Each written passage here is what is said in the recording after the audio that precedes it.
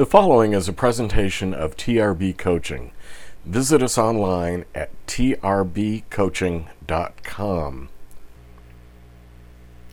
Welcome back to Christian Meditation Moments.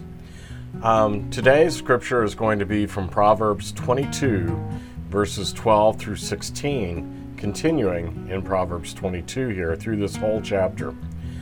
So what I'd like you to do is I'd like you to clear your mind of all the distractions around you.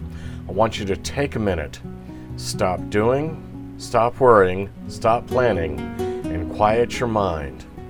I want you to focus your mind on the following scripture, to meditate on it, contemplate it, ponder it, and reflect on it. Think about it deeply. Today's scripture, again from Proverbs 22, verses 12 through 16 from the ERV. The Lord watches over true knowledge, and he opposes those who try to deceive others.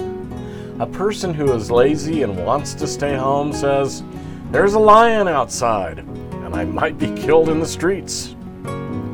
The sin of adultery is a trap, and the Lord gets very angry with those who fall into it. Children do foolish things, but if you punish them, they will learn not to do them.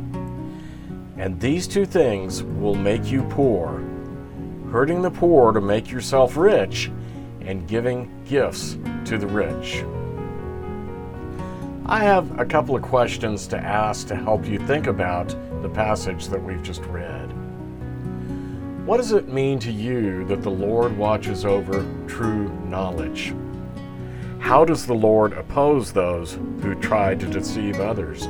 Sometimes in our world we see people deceiving others and we don't think God is there, but is God there?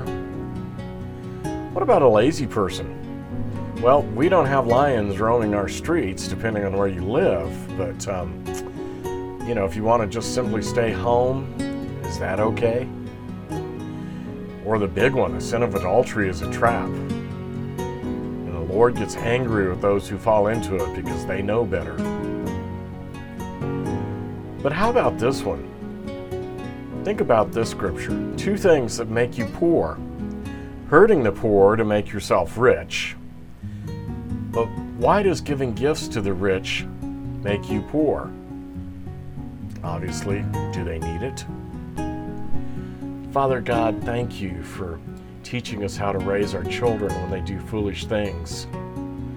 Father, help us, keep us from doing foolish things. Keep our hearts pure and keep our minds towards you. For this we ask in your Son, Jesus. Amen.